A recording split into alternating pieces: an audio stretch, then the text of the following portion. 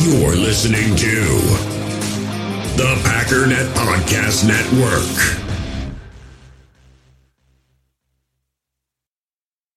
Another day is here, and you're ready for it. What to wear? Check. Breakfast, lunch, and dinner? Check. Planning for what's next and how to save for it? That's where Bank of America can help. For your financial to-dos, Bank of America has experts ready to help get you closer to your goals. Get started at one of our local financial centers or 24/7 in our mobile banking app. Find a location near you at bankofamerica.com/talktous. What would you like the power to do? Mobile banking requires downloading the app and is only available for select devices. Message and data rates may apply. Bank of America N.A., member FDIC. 36 inches to go. Debater. 17-14. Cowboys out in front. Starr begins to count.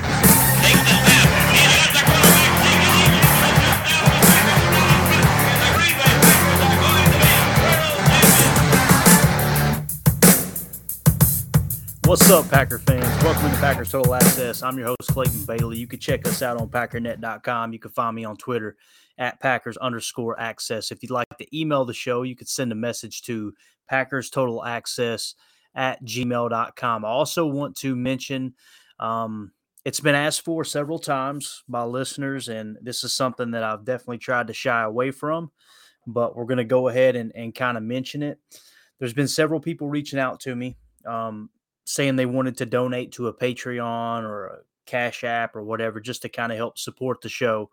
And I've really held off on promoting that, and you're not going to hear me promote it often. I'm just going to do one quick plug just because I don't want to rob anyone of the opportunity if indeed they do feel like they would like to support the show. So here it is. This is awkward. If you can't tell already, I do not feel good about doing stuff like this. However, everyone who's coaching me along says, hey, this is a part of it, man. And if you want to be successful, then you got to put that out there. You got to give people an opportunity to support your show. And I support several shows myself, so I somewhat relate to that sentiment. But I do want to give a shout out because the guy who sent me over the edge, his name is Brian, and I hope I'm saying his last name right. I believe it's a Polish name, Pijahovich, I believe is how you say it, Brian Pijahovich.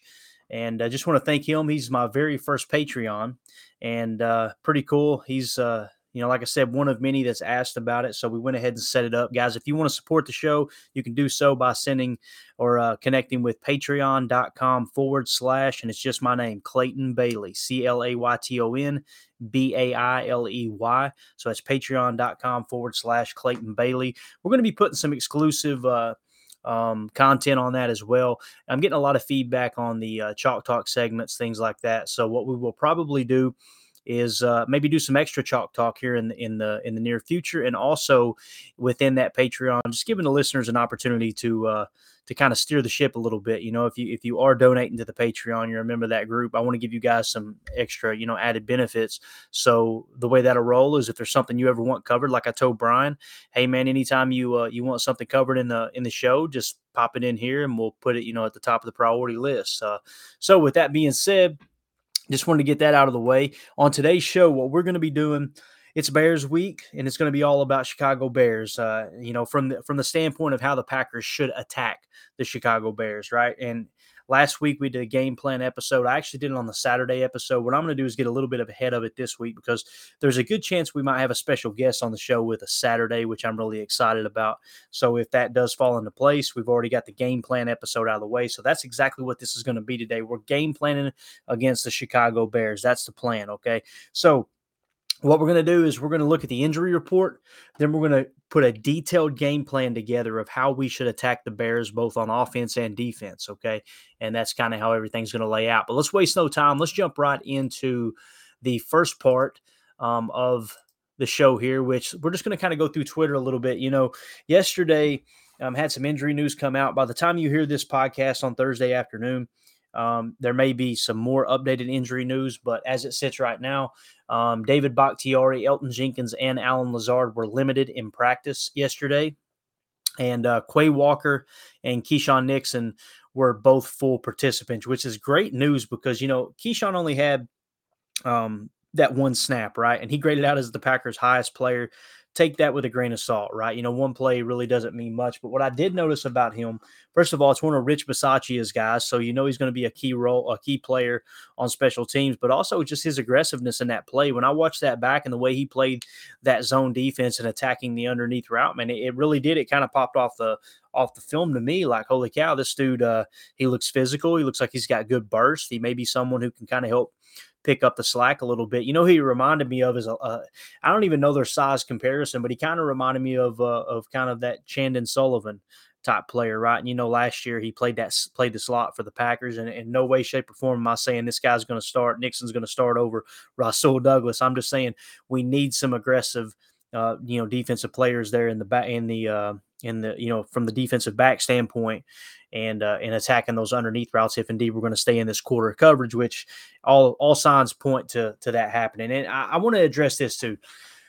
Well, first of all, Quay Walker, the fact that he's healthy and full participant, thank the good Lord above, because I'm telling you, that was one of the highlights of the game for me, was just watching him there in the first half. The guy, I mean, he looks like an NFL linebacker. He really does. And I'm excited to see how he plays against the Bears as well. I'm just waiting for the opportunity for him to maybe play a little bump in the in pass coverage. Maybe chip a tight end on his way out to the route, and then him spy Justin Fields. And the second that Justin Fields decides to tuck that ball, Quay Walker will be all in his face. He's got the athleticism to do that, and I think that's something that's going to be exciting to watch.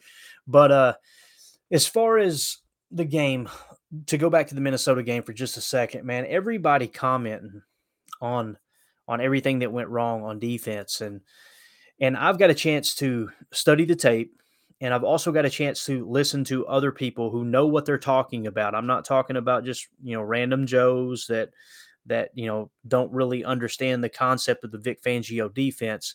I'm talking about people like Darius Butler on the McAfee show broke down some plays, right? And kind of looked at, like the blown coverage there where it was Savage and Amos who were just running in circles, didn't have a clue what was going on, and just kind of understanding what happened. After watching the tape, I'm seeing on Twitter people, it's like they're more discouraged. They're like, oh my God, this is horrible. I can't believe they played this bad. Okay, yeah, I mean, they played bad, but I found myself getting excited because the fact that the mistakes that were made, guys, the big plays that Justin Jefferson had, it wasn't like he was just better than us. And I heard people talking like, oh, he's just a dominant player. He was running butt naked. And the reason he was running butt naked is because they blew the coverage. And those are mistakes that can be corrected. The game plan, looking back on the defensive game plan, I have no problem with it because we've got to stop with this, just throw Jair Alexander on Justin Jefferson. If you do that, guys, and you guys have probably heard it over and over and over this week, I'm sure. But if you do that, you have to change up the entire philosophy of this defense. And this is the same defense that 2 weeks ago, every single Packer fan under the sun was jacked out of their mind about. They were absolutely fired up about this defense and what we're going to do in the system and the personnel and blah, blah, blah, blah, blah. And now all of a sudden it's scrap it. Let's just play man coverage and put Jair on the best receiver. What are you talking about? Please use your head. And I know a lot of those comments come out, based off emotion, and I'm as guilty as anybody in the moment, right? I remember watching Justin Jefferson running loose, and I was frustrated, and my initial thought wanted to be just stop Jefferson. You heard my game plan, it's wild. It's I don't want to say I was surprised that I got the game plan right, but when you lay it out on paper and go, okay, here's the top priority: shut down Justin Jefferson and let's run the ball. And they didn't do either. But the reason they didn't shut down Jefferson is because it was blown coverages, right? It's mental mistakes, and those are the thing that Aaron was talking about, even on the offensive side of the ball. I love that he kind of went to bat for Christian Watson and said, look, he's young. The young receivers are going to have drops. It's going to happen. Guys, Jerry Rice in his very first year in the NFL had 9 drops his rookie year. 9. That's the greatest receiver of all time. In my opinion, most people would say he's the GOAT, right? So we got to kind of pump our brakes on that. But I love the fact that Aaron Rodgers said drops are going to happen. It's the mental mistakes that we've got to get ironed out. And I think that they're going to come out against Chicago and be ready to play. I'm not one of these people that are going to sit here and say this is a slam dunk win. I heard so many people say that about the Vikings game.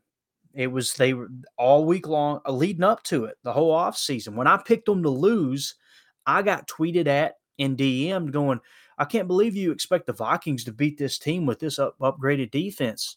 And it's like, guys, it's week one and it's a divisional opponent, right? Like anything can happen any given Sunday, the old cliche. And it's so true. The amount of difference in talent between the worst team in the National Football League and the best team in the National Football League is such a minute amount. And to think that a division rival at home with an upgraded pass rush couldn't, it's like people thought they didn't have any chance to win that game. That's just silly. I mean, it really is. So with that being said, I come away after watching the tape a little more encouraged.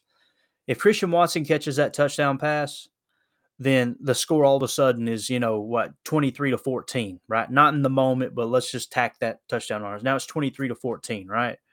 Okay, if you if you go back to the goal line stand where we went for it on fourth down, which I agree with the call. I'm not saying I necessarily agree with the play call, but I agree with the call to go for it there, especially early in the game. And the way that I look at that, anytime you are inside the 5 and there is enough time for you to capitalize on getting the ball back with great field position, if indeed you don't get the touchdown by going for it on fourth down, I feel like it's worth the risk. I feel like you've got a better chance of scoring the touchdown, getting less than 5 yards than you do not getting it.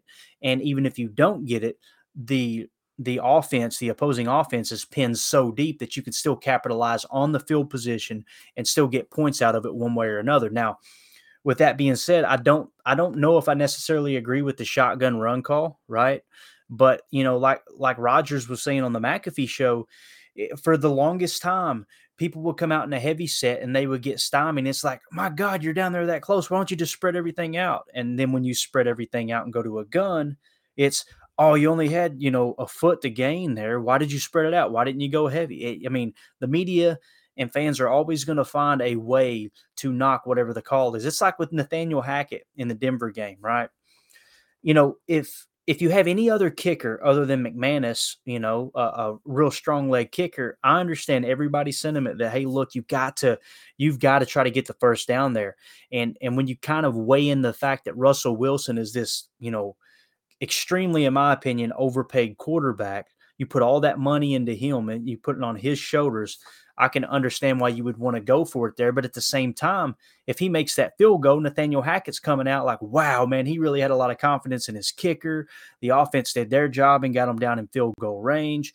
It's a whole different narrative we're not even talking about. But the fact that he just barely missed the kick, now it's a stupid call. I just don't subscribe to that kind of mindset. I really don't. Not to say that I think overall I'm kind of with Peyton Manning. I disagree with the mindset there with 40 seconds left, just letting the clock run down rather than call a timeout early and go, okay, what do we want to do here? And really think about it and put some thought into it. I think you did kind of freeze. But anyway, it's a Packer show. I'm just saying that along with that fourth down run, their fourth and go.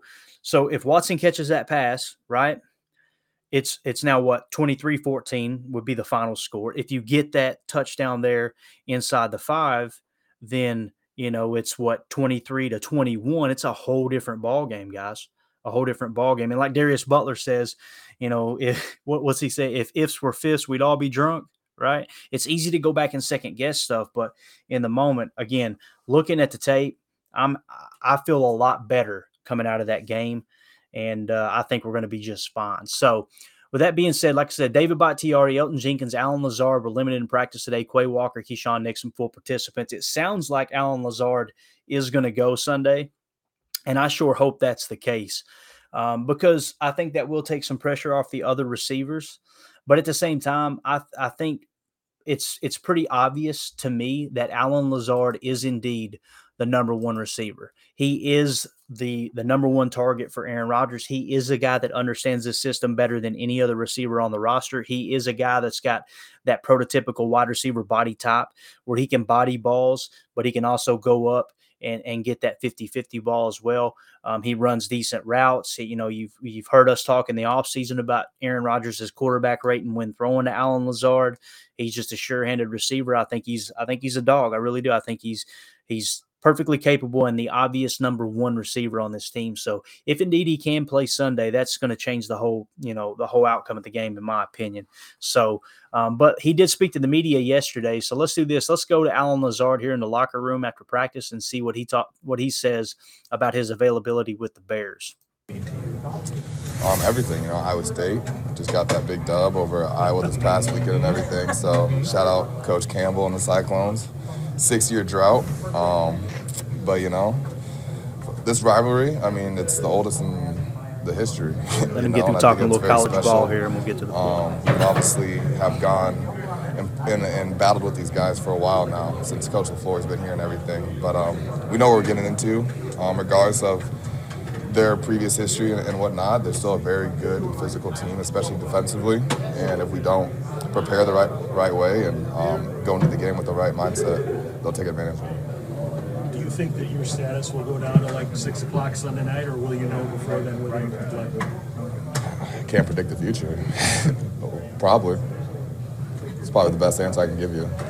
As someone who's had to gain Aaron's trust and take the lumps and go through it, what do you kind of share with Christian and Romeo about what it'll take to get there?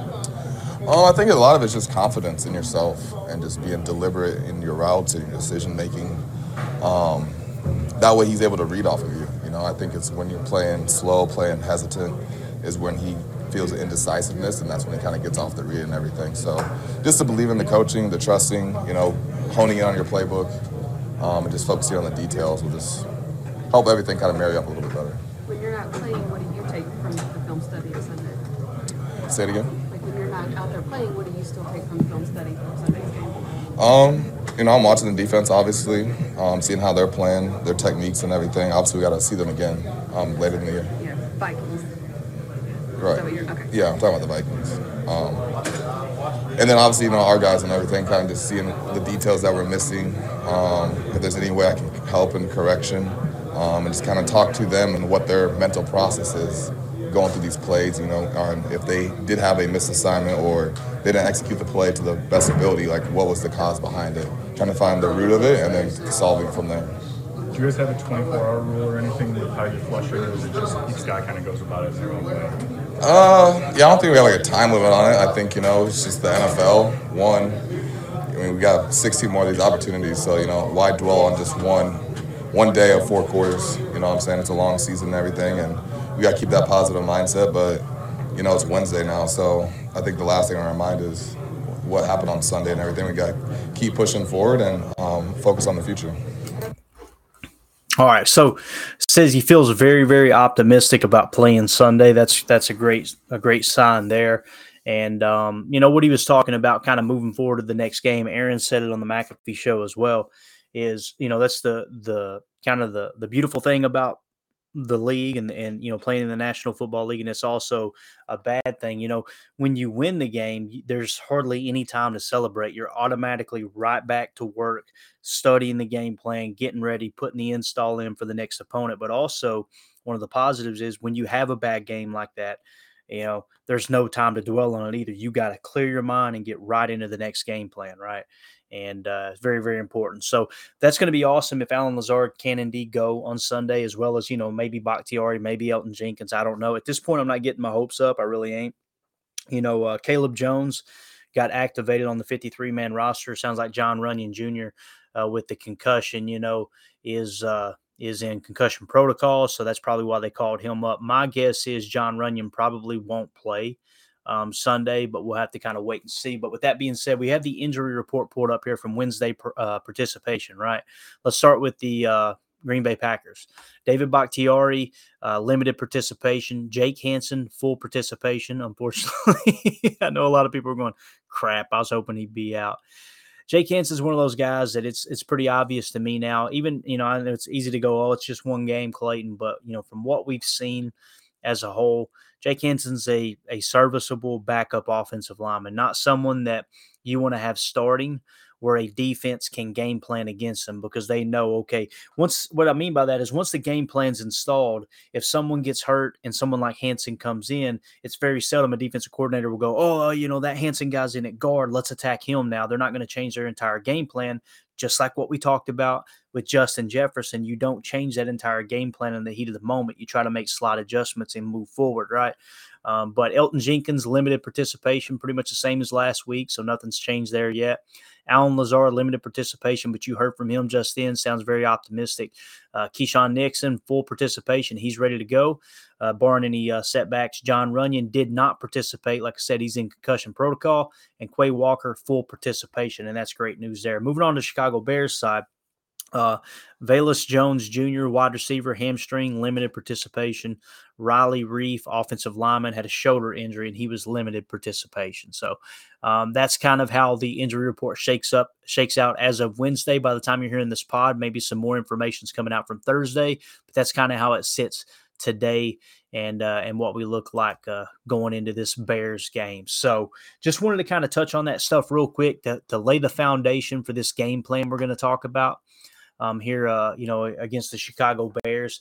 Let's do this.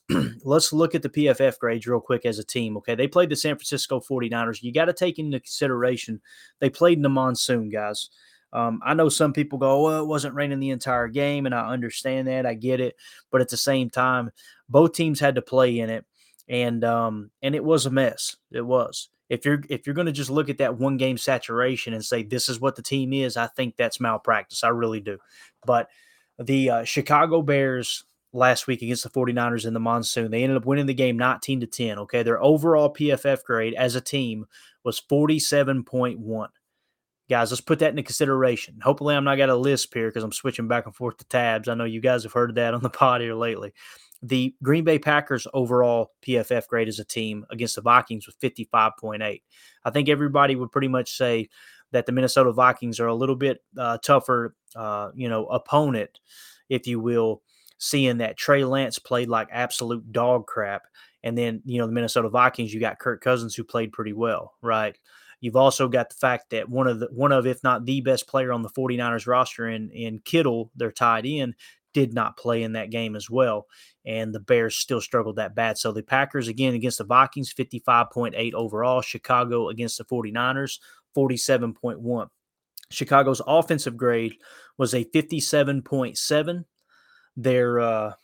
Their pass grade, let's just do it by unit like this. I like this. Just, it's one game. It is what it is, but let's kind of take a look at it here. Their offensive grade, Chicago Bears, was a 57.7. The Packers' defensive grade was a 52.5. Okay, so they pretty much played very, very similar to one another there. You give the slight advantage to Chicago in how they played. Their passing grade, this makes me grin because Justin Fields' passing grade, the team's passing grade as a whole, which was, to the best of my knowledge, every snap was taken by Justin Fields, 34.6. 34.6 was their passing grade, okay? Our pass defense, or our coverage grade, I should say, which I feel like, a combination of pass rush, but mainly coverage, was a 50.5. So advantage Packers from how they played against the Vikings. Okay. The Bears pass blocking grade, 73.4. That's pretty solid. That was the thing that they did the best in the entire game on Sunday against the Niners. 73.4 pass blocking grade. The Packers pass rush grade was a 68.3. So the Bears played a little bit better in that matchup there. Receiving grade, the Bears had a 62.6. Let's go back to the coverage grade for the Packers, 50.5. So you got to up it there. You got to step it up. Their running grade for the Chicago Bears was a 51.7. And the Packers run defense, guys, I hate to be the bearer of bad news, but our run defense picked up exactly where it left off last year, 48.5. Okay. And again, this is only one game. You got to take it with a grain of salt, but it is what it is. Their run blocking grade is 64.9. So let's move over to the defensive side of the ball. The Bears' defensive grade was a 45.3. Okay. The Packers' offensive grade was a 61.1, significantly higher, right? Now you're starting to see why Vegas odds is anywhere from 9.5 to 10.5 point favorites for the Green Bay Packers, right? Their run defense was horrible. 28.3 run defense in a game where the other team is going to be running the football, guys. There was no surprise there. With the weather and obviously, with this Shanahan style offense coming in, you knew it was going to be run heavy, especially their first year in it, kind of like Aaron Rodgers' first year in Matt LaFleur's system. They leaned on the run a little bit more than they have the last couple years, right? But their run defensive grade was a 28.3. That is horrible, and that's one of Roquan Smith's biggest weaknesses that Bears fans don't like to talk about. He gets a ton of tackles, yeah, but typically he's chasing the play. Typically he's not fundamentally sound, and the defense as a whole hasn't been. Right now, I know this is a new defense, but we're talking strictly personnel. We're going to talk about the new defense that's been implemented. But, run defense was bad. Tackle grade was a 49.4. Their pass rush grade was a 59.3. Their coverage grade wasn't horrible, a 64.8. But their special teams was really solid at a 73.2, which that shows you what won the game there. The Chicago Bears protected the football. They didn't make the mistakes. It was ugly, ugly football, but they played good special teams, and they let San Francisco make the mistakes. That's exactly what happened there. So that's kind of how it shakes out PFF-wise. Okay, I just wanted to kind of touch on that. Again, we hit on the injury report, and we hit on some of the early PFF grades as a whole to kind of give you strengths and weaknesses. And now what I'm going to do, we're going to dive into the game plan. I drew up a complete game plan of how I feel like the Packers should attack the Chicago Bears, how they should handle them when the Bears are on offense and on defense as well, right? So we're going to get into that. But before we do, we're going to take us a quick commercial break. And I just want to mention that today's show is brought to you by PristineAuction.com, okay? Pristine's the most trusted sports memorabilia auction site with an A+ Better Business Bureau rating. All of our listeners actually have a chance to win a Jordy Nelson signed championship football trophy. You can check that out on our Twitter page. Just check out Ryan's or the Packernet Twitter page. You'll see a link there that shows that trophy. Really, really cool setup there. All you got to do is head over to PristineAuction.com and click register on the top of the page. When you register, use our registration code FAVRE, F-A-V-R-E, and that will enter you into the contest. As a bonus, Pristine Auction will kick in $10 off your first winning auction. Every item on PristineAuction.com comes with a certificate of authenticity from the industry's most reputable authenticators. That drawing will be held on Monday, September the 19th. So again, guys, let's go support those who support us. Go over to PristineAuction.com and get yourself something, as Cousin Eddie says, real nice. But let's do this. Let's take us a quick commercial break. When we get back, we're going to lay out the game plan on how to beat the Chicago Bears. But first, let's go ahead and pay some bills here. Passion, drive, and patience. The formula for winning championships is also what keeps your ride or die alive. eBay Motors has everything you need to maintain your vehicle and level it up to peak performance. Superchargers, roof racks, exhaust kits, LED headlights, and more. Whether you're into speed, power, or style, eBay Motors has you covered. With over 122 million parts for your number one ride or die, you'll always find exactly what you're looking for. And with eBay Guaranteed Fit, your part is guaranteed to fit your ride every time or your money back. Because with eBay Motors, you're burning rubber, not cash. With the parts you need at the prices you want, it's easy to make your car the MVP and bring home huge wins. Keep your ride or die alive at ebaymotors.com. Eligible items only, exclusions apply. In the hobby, it's not easy being a fan of ripping packs or repacks. We get all hyped up thinking we're going to get some high-value Jordan Love card, but with zero transparency on available cards and hit rates, it's all just a shot in the dark. Until now, introducing slab packs from arenaclub.com, the only repack that provides real value, a complete view on all possible cards, and clear hit rates for each one. Now when I buy slab packs on Arena Club, it finally feels like I know what I'm getting. And honestly, the best thing for me and my son is the fact that we're kind of novices into this. When I walk into a card shop with my son, and a card says it costs $40, kind of just taking his word for it that that's a good value. So I appreciate the transparency on grading, as well as just getting excited about seeing what you could potentially get. Right now, you can get 10% off your first purchase by going to arenaclub.com/packdaddy. Wow, that's crazy offer. 10% off a $400 slab pack. That's $40 right there. Anyways, that's arenaclub.com/packdaddy for 10% off your first purchase. We all have smartphones, and we all know they're pretty amazing, but they also can be amazingly distracting, especially when we're around other people. So US Cellular wants us to reset our relationship with our phones by putting down our phones for $5. That's right, a company that sells phones wants us to put down our phones. And to see what we find, learn more at uscellular.com/built for us. When you need mealtime inspiration, it's worth shopping Kroger, where you'll find over 30,000 mouth-watering choices that excite your inner foodie. And no matter what tasty choice you make, you'll enjoy our everyday low prices, plus extra ways to save, like digital coupons worth over $600 each week. You can also save up to $1 off per gallon at the pump with fuel points. More savings and more inspiring flavors make shopping Kroger worth it every time. Kroger, fresh for everyone. Fuel restrictions apply. All right, so the Chicago Bears at Packers, Sunday Night Football, 7:20 Central, 8:20 Eastern kickoff. Man, I'm going to be up late doing the post-game show, but I haven't been this excited about going in to the work day on Monday. Absolutely exhausted. I haven't been this excited in a long time. It is what it is, and it's going to be well worth it in my opinion. But with that being said, Chicago last year was 6-11. That was their record, right? And I just want to point out that, their scoring offense, Chicago's last year, they only scored 18.3 points per game, guys. Okay. They were 27th in the league, but what you got to take into consideration is their new offensive coordinator is Luke Getsy. So you got to kind of blend in Green Bay's success on offense last year. Okay. That's something you got to really, really take into consideration. Now, their scoring defense last year, Chicago's scoring defense was 23.9 points per game is what they gave up. That was 22nd best in the league. And their new defensive philosophy, you guys know they went from a 34 to a 43 now. Okay. That really adjusts the roster as far as body types and things, but at the same time, defense is defense. And I'm going to kind of get into the difference in the two and how this changes. But the new defense they bring in is from head coach Matt Eberflus, right? And it came from Indianapolis. So when you take that into consideration, Indianapolis's defense last year only gave up 21.5 points per game, which was not the best in the league. So they were a top 10 scoring defense last year as opposed to a top, 22 scoring defense there that Chicago had. So Luke Getsy, like I said, he comes in from not Luke Getsy, but Matt Eberflus comes in from Indianapolis and takes over as head coach. He was their defensive coordinator.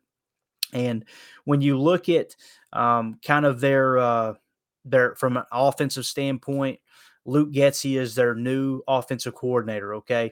Now, in Green Bay, we're somewhat familiar with Luke Getsy, right? He was the quarterback's coach, but he was also the passing coordinator, okay?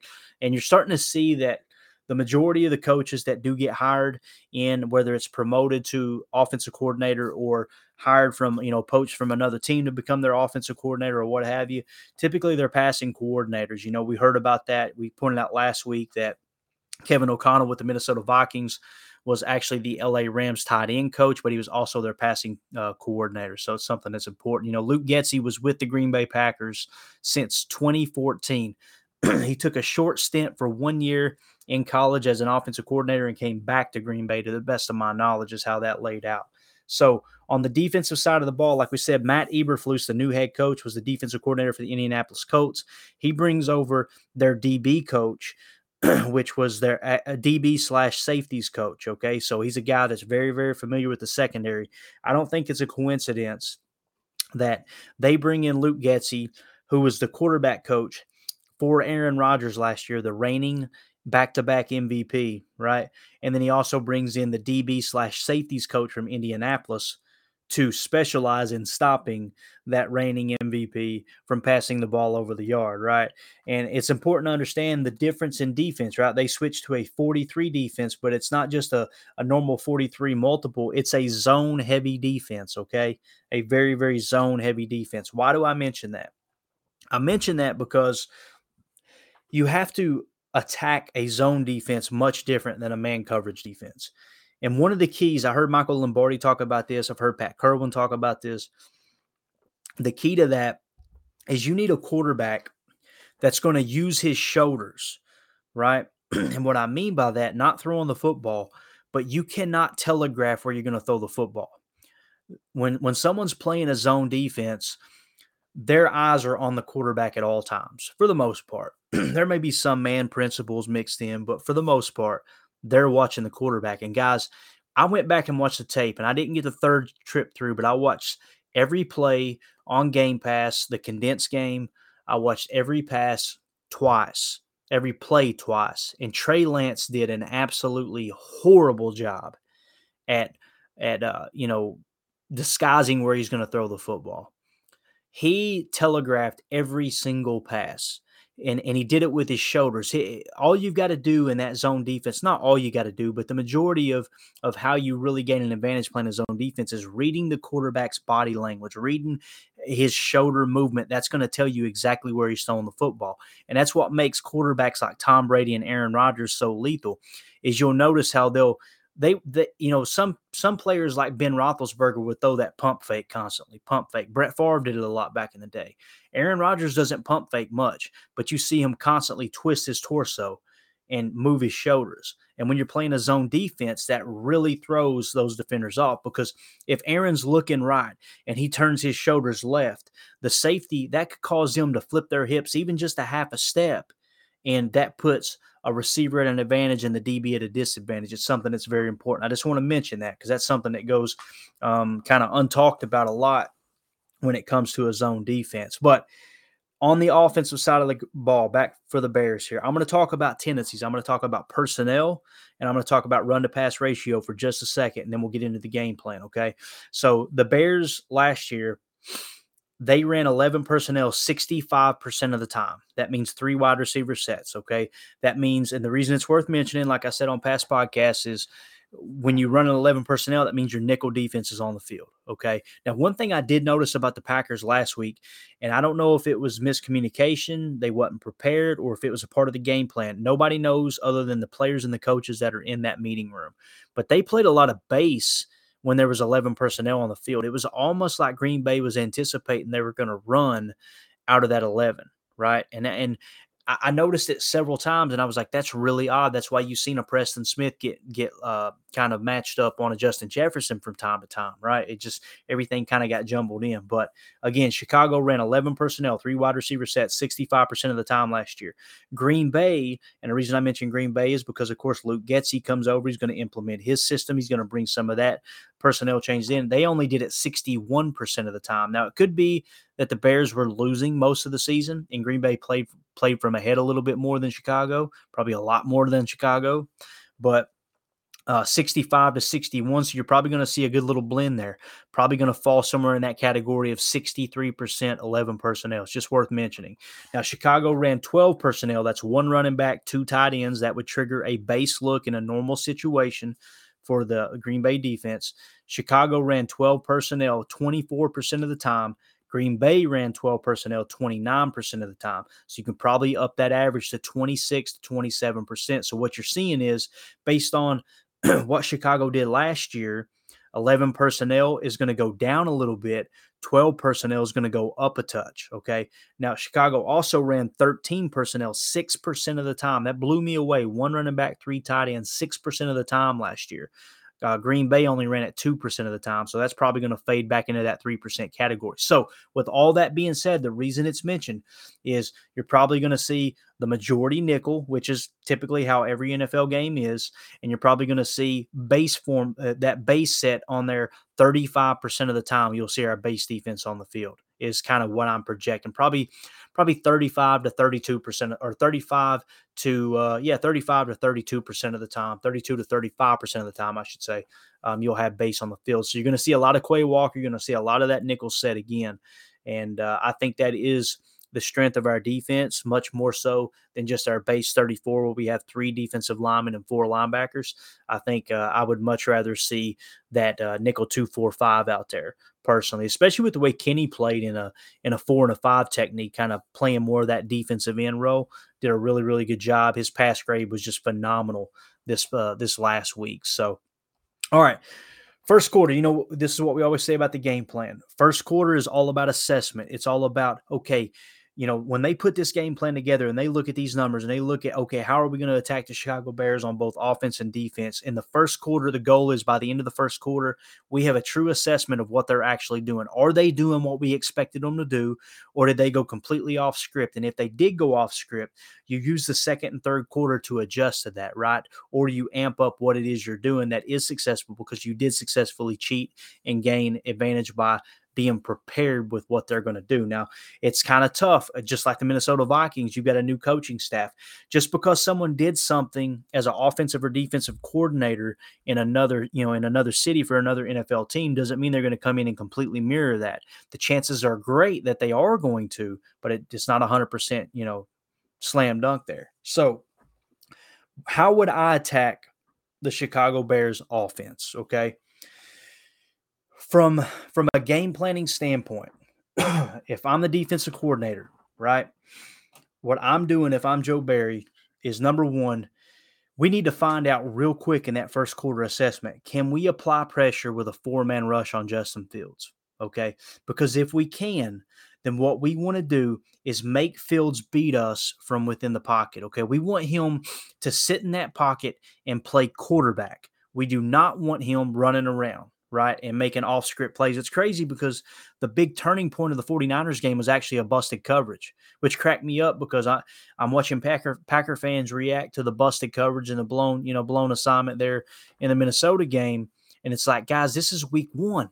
This happens all across the league. The freaking Tennessee Titans got beat by the New York Giants, right? Like you just never know. The Eagles almost got beat by the Detroit Lions, and the Eagles are some people's Super Bowl favorites. Week 1, like I said last week, I ain't touching it in the gambling realm, right? I dabbled a little bit in live betting, and that was it, because you don't know what's going to happen in week 1. It's the closest thing to the playoffs as far as uncertainty that you're going to get, because every stadium is packed. Every team's fan base is excited, and everybody's coming in with new coaching staffs and new wrinkles, and nobody really knows what they're doing. When you get into like week 5 or 6 and the tape really starts to show what teams are doing, that's when things settle down. But that week 1 gets a little bit nuts. So again, can you get a 4-man pressure on Justin Fields, right? And when you're rushing, you want to make Fields beat you from within the pocket. You want to do that with an outside rush in a contained method. Now, this is what's funny.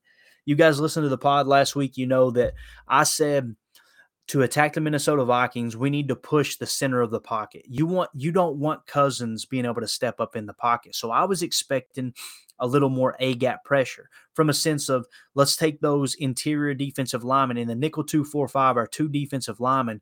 Let's put them somewhere between a 1 and a 3 technique and push the center of that pocket back on Kirk Cousins. The Packers did totally the opposite. They literally went with an outside rush. They put their edge defenders at a wide 7 in most cases, right? And then they had their defensive line at like a 4 and a 5 technique. So you had the middle of the pocket was not getting pushed at all, and you've seen time and time again, Kirk Cousins, the outside rush came along, Kirk Cousins was able to step up in the pocket and deliver the football. I just didn't understand that approach. I really didn't.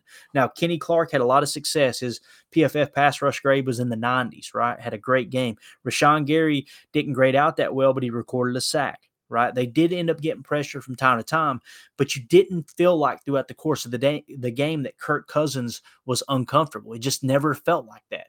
Not to me anyway, right? So with that being said, everything that I said last week about pushing the center of the pocket on Kirk Cousins, and they went the opposite. This week, I want them to do the opposite of what we did, what I said last week. I want them to rush with that outside technique, right? And the reason being is you do not want Justin Fields running horizontally across the field, sideline to sideline. You want him to have to step up in the pocket and deliver the football. That's how I would attack that. And the other thing is, well, first of all, why do you want to do that? You're probably going, well, Justin Fields is kind of touted as one of these up-and-coming quarterbacks. I personally don't subscribe to that thought process, but there are people that saying, oh, yeah, he's going to be one of the next great young quarterbacks. Guys, his PFF pass grade last week, again, 34.6. He was horrendous, and I know it was raining, but that's kind of, you're starting to see a theme now from last year over to this year, how his PFF passer grade, I should say, is just, it's horrible. Let's make him pass then. Let's make them play to their weakness. That should be the goal. Now, how else do you do that? You play with a heavy box. I want to see a little bit more of the safety in the box on this game this week, and let's really, really shut down their run. This is at Lambeau, We're going to have the home field advantage. I don't know what the weather forecast is. I haven't looked that far ahead yet. But let's really, really play with a heavy box this week. So you take away the run, you take away Montgomery in the run, and you force Justin Fields to be a quarterback and beat you. And you do that with that quarter coverage, right? And just play it safe. Last week they got a little bit too cute, a little bit too aggressive, and that's what Darius Butler was talking about. And not aggressive in a sense of blitzing, aggressive in the sense of the safety just kind of freelanced a little too much, got turned around, and it was big play after big play. It was blown coverage. If we don't blow any coverages this week and we make Justin Fields use every single inch of the field and we keep him in the pocket and don't let him scramble around, I think the Packers are going to come out and they're going to more than cover that spread. However, if you allow him to run around and you don't play with a heavy box and they're allowed to establish a little bit of a run with Montgomery, then it's going to be a long day at the office. I'm not saying the Packers would lose, but I think it will be a lot closer than it needs to be. That's my game plan for shutting down their offense. Find out real quick, can we get enough pressure on Justin Fields with a 4-man rush and do it in a contained manner where he has to step up in the pocket? Make Fields beat you from the pocket and contain that outside rush or that outside contain, right? Rush with the outside contain and play with a heavy box to stop the run. That's exactly how I would attack their offense. Now, let's slide over to the defensive side of the ball, okay? Attacking their defense. When I say defense from their standpoint, okay, like here's how the Packers offense should attack their defense, all right? Like I said, they're a 4-3 zone heavy.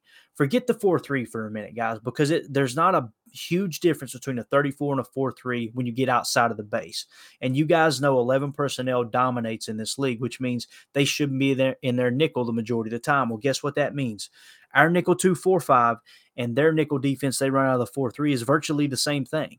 You've got 2 big body defensive line in the middle and 2 edge rushers on the outside, 2 inside linebackers playing in the middle of the field, and then you've got your 5 DBs playing coverage, right? So are they 4-3 zone heavy, right?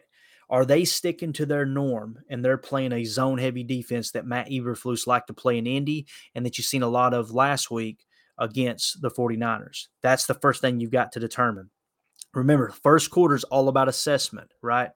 Are they in that 4-3 zone heavy defense? Okay, if they are, they were in a 4-man front 93% of the snaps, guys, last year in Indianapolis. I want you to think about that number. 93% of Indianapolis Colts defensive snaps last year, they only had a 4-man front. They showed nothing exotic up front. Okay, they didn't have people dancing in the A gaps. They didn't have people, coming up and trying to overload the backside or showing a bandit blitz or a dog. They didn't show none of that, right? Only 7% of the time they did that. 93% of the defensive snaps, they were only in a 4-man front. I think that's a huge, huge advantage for the Packers running game. Because one thing that happens when you bring those exotic blitzes, yes, it causes confusion in the pass protection, but also when it's early sugar and late rotation, and at the last second, you see Minnesota do that really, really well last week. The one running play we showed, they actually did it and they got burned. When you bring somebody up in that A gap last second, and the mic has already been identified, and the protection's already been set, and you're checking to a run play, or you're already got a run play called, and now all of a sudden everybody's blocking assignment kind of changes a little bit, even though it's a zone blocking scheme for the Packers. There's still going to be a lot of things that come into consideration when it's adjusting on the fly, players moving in and out of your zone, especially right before the ball snapped. It makes offensive linemen uneasy. It makes a running back a little more unsure when he looks up and sees an extra hat in a spot that wasn't there when the protection was called and the mic was identified. That stuff can play a big role, right? Indy blitzed 20% of their snaps last year. All right, so what's that tell you?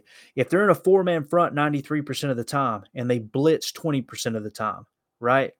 I mean, you're talking about a 17% difference there. That means they ran a lot of delay blitzes, okay? Not a lot, but when they did blitz, it was majority delay blitz, okay?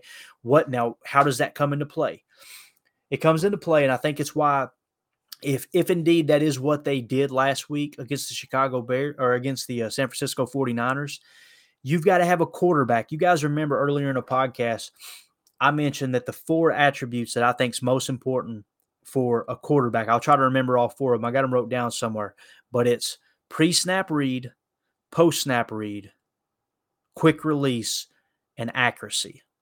Those are the 4 things. Not necessarily in that order, but pre-snap read, your ability to come to the line and identify this is what the defense is trying to do. Post-snap read, the ball is snapped, you confirm, yes, that's what they're doing. Because that tells you, okay, they weren't sugaring your ability, or, oh, crap, that wasn't what I expected. Well, I automatically know my post-snap read goes here, right? And then a quick release to get the ball out, which the great quarterbacks have always done it. Tom Brady, Aaron Rodgers, even Peyton Manning had a pretty quick release. It was a funky-looking release, but, man, one of the greatest quarterbacks of all time. The ball always came out on time when it came to Peyton Manning, right? And then, of course, accuracy, ball placement.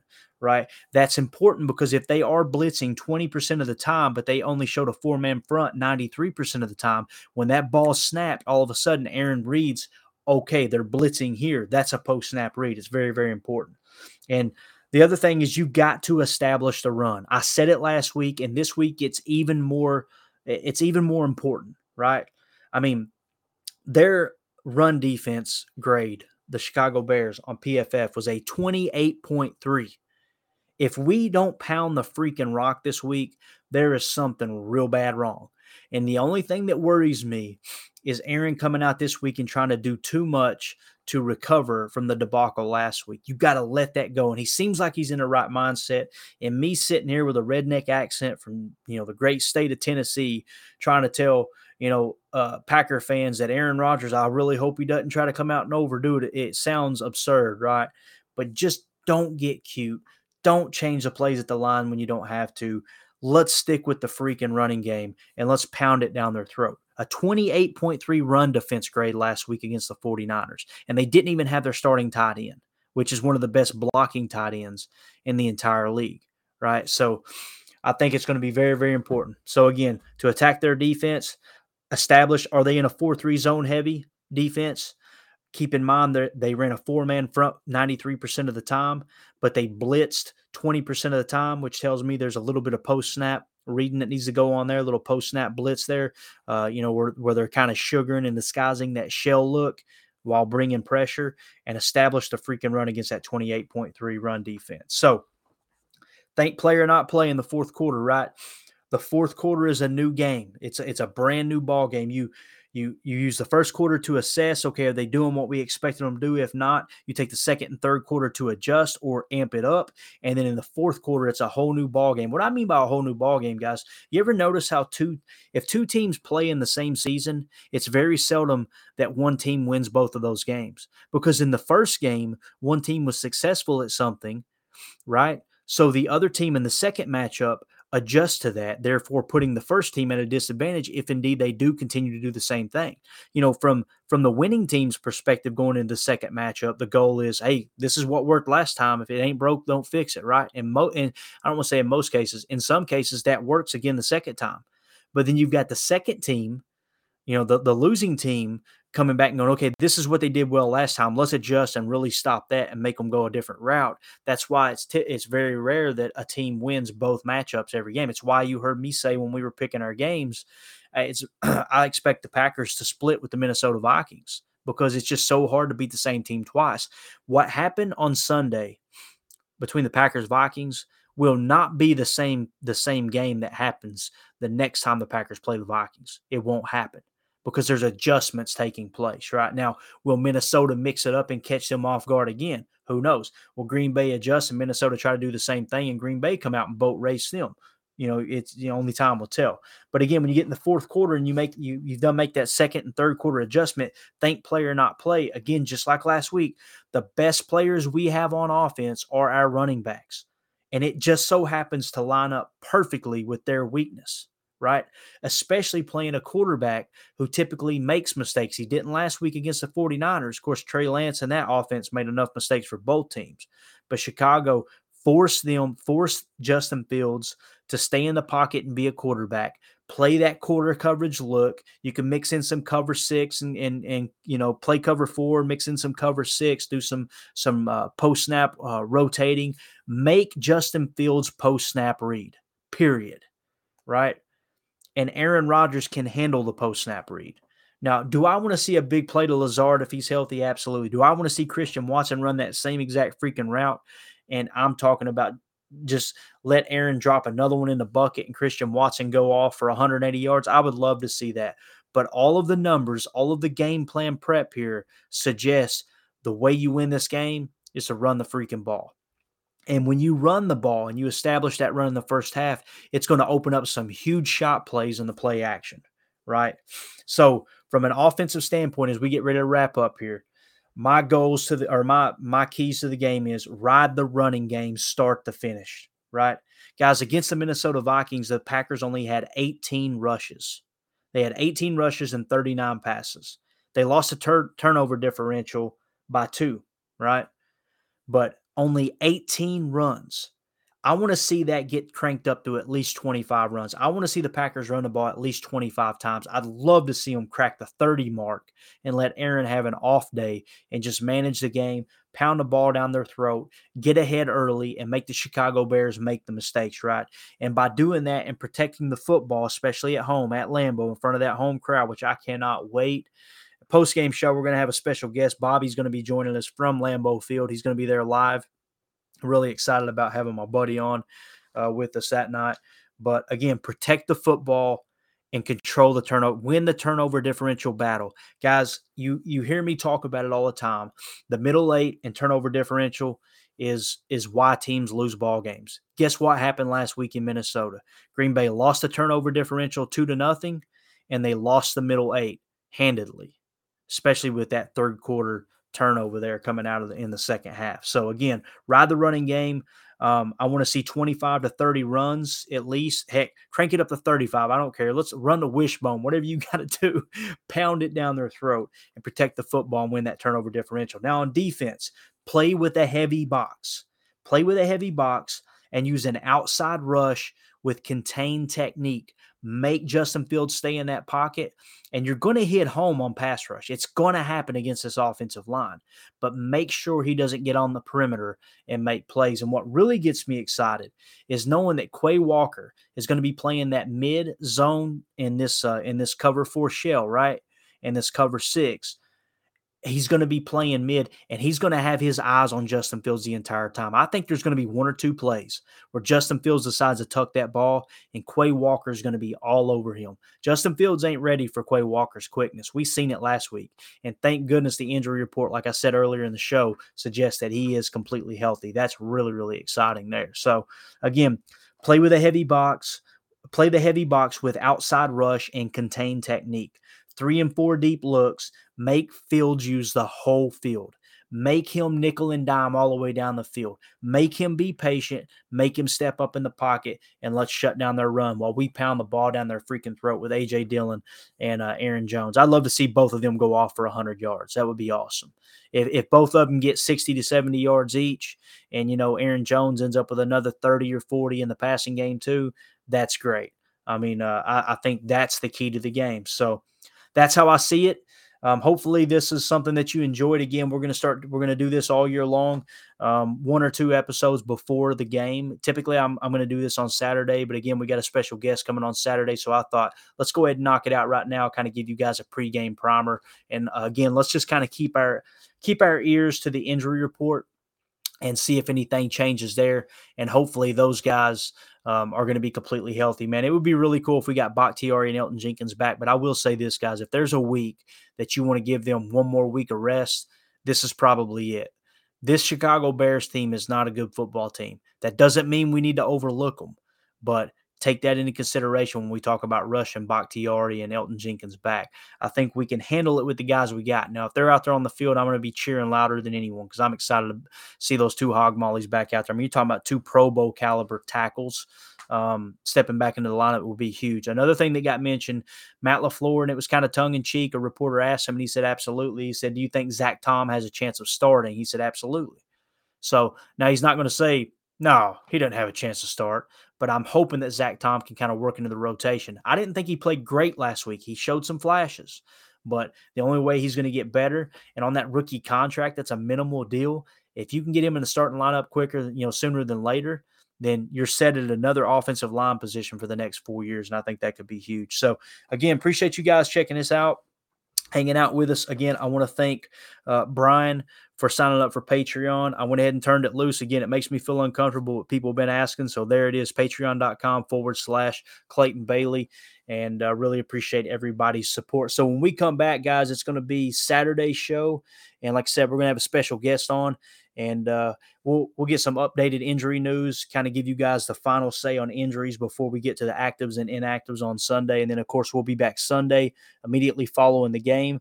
Probably going to be 2 a.m., but you guys will get it in podcast form the next day. We'll be doing the Packers Total Access postgame show immediately following Sunday Night Football. So hopefully we got us a big dub there, get that monkey off our back, and get ready for the Bucs there in week 3. So with that being said, thank you guys so much for hanging out with us. As always, let's go out and be the change we want to see in the world. And go Pack, go. Third down, inches to go.